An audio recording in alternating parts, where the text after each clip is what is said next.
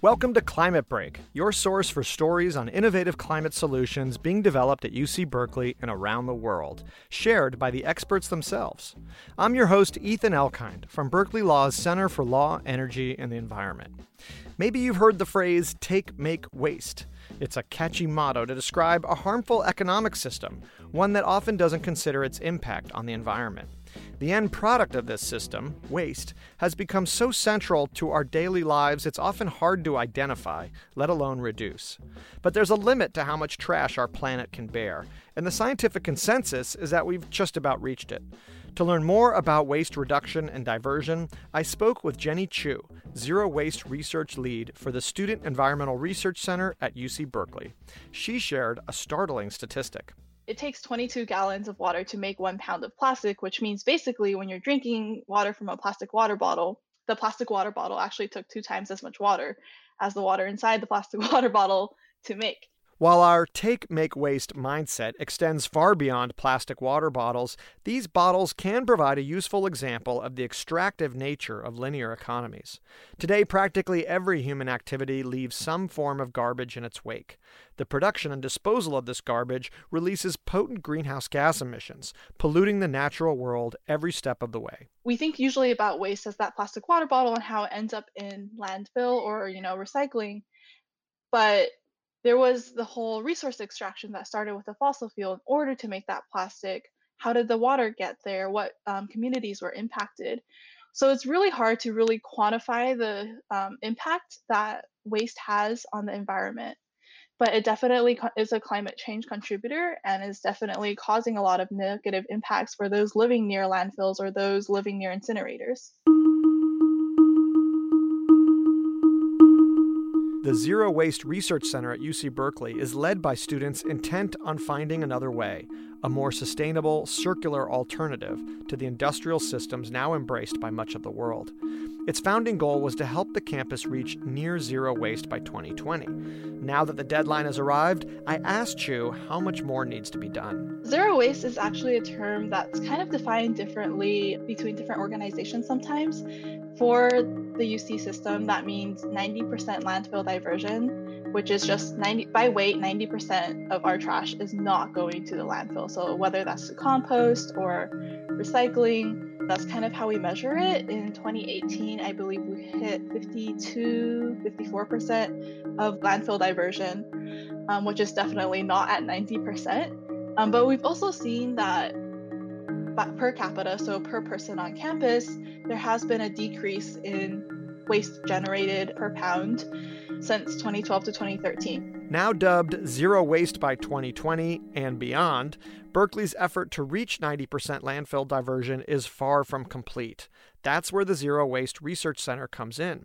Student-run initiatives are taking steps to help the university continue reimagining how it handles waste on campus. For our center, one of our direct projects is the vermicomposting project. So each week they plan to start out with 20 pounds of food waste from Clark Kerr. So that's one of the campus dining halls.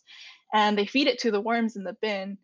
And they're able to create some good compost that's able to go out to student gardens. Still, Chiu says waste sorting habits on campus can sometimes be lackluster. Many students simply don't take the time to evaluate their waste or dispose of it responsibly. Part of the problem could be a lack of awareness. Students may not care about the impacts of their waste because they may not realize their waste can be harmful. Education, in this case, is crucial. With our green team, especially, there's peer-to-peer education happening. They educate the vendors on campus. Recently, the Zero Waste Coalition was able to reach about 5,000 students by just having a quick 5-minute talk in the beginning of class. People see waste as out of sight, out of mind. Once I toss it, I don't think about it. So it's really hard to not only educate students, but get them to really care enough to make that maybe extra 2 steps to the compost bin. While composting correctly is important, waste at UC Berkeley involves far more than food scraps and dining halls. After identifying and researching waste streams particular to campus, the Zero Waste Research Center discovered an interesting source and a solution.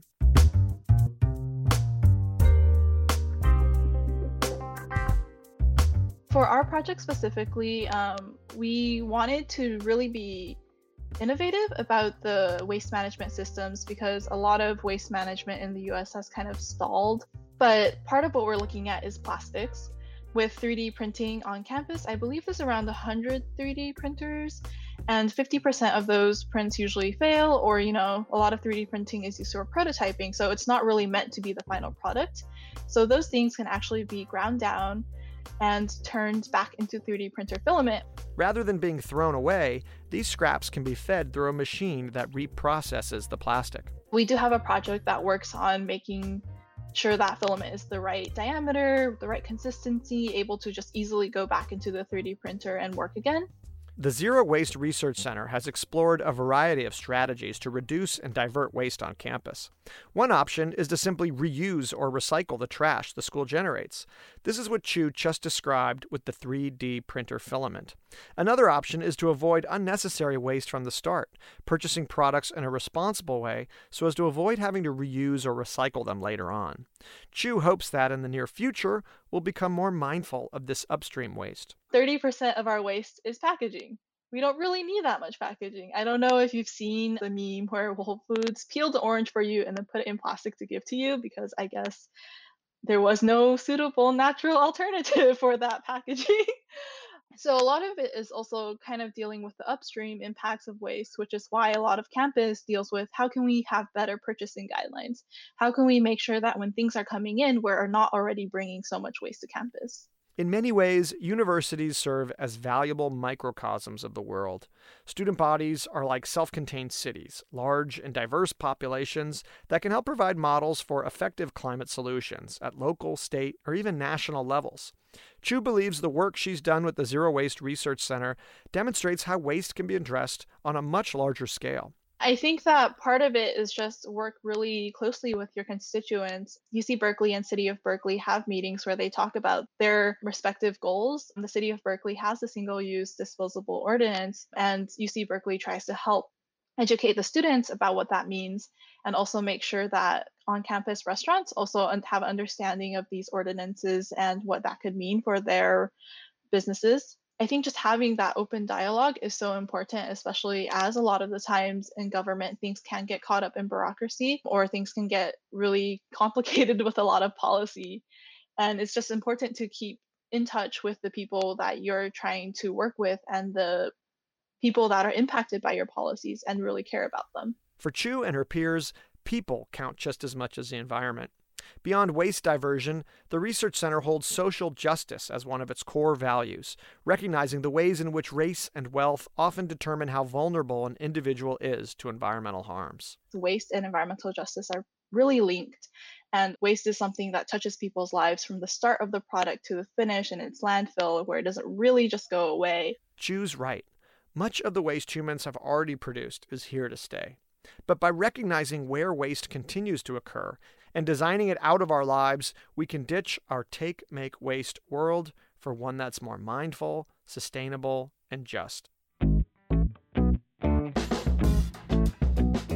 For more interviews with climate experts discussing groundbreaking research, you can visit our website at climatebreak.org. We've gathered additional information and resources there to help you remain up to date on the latest climate change solutions.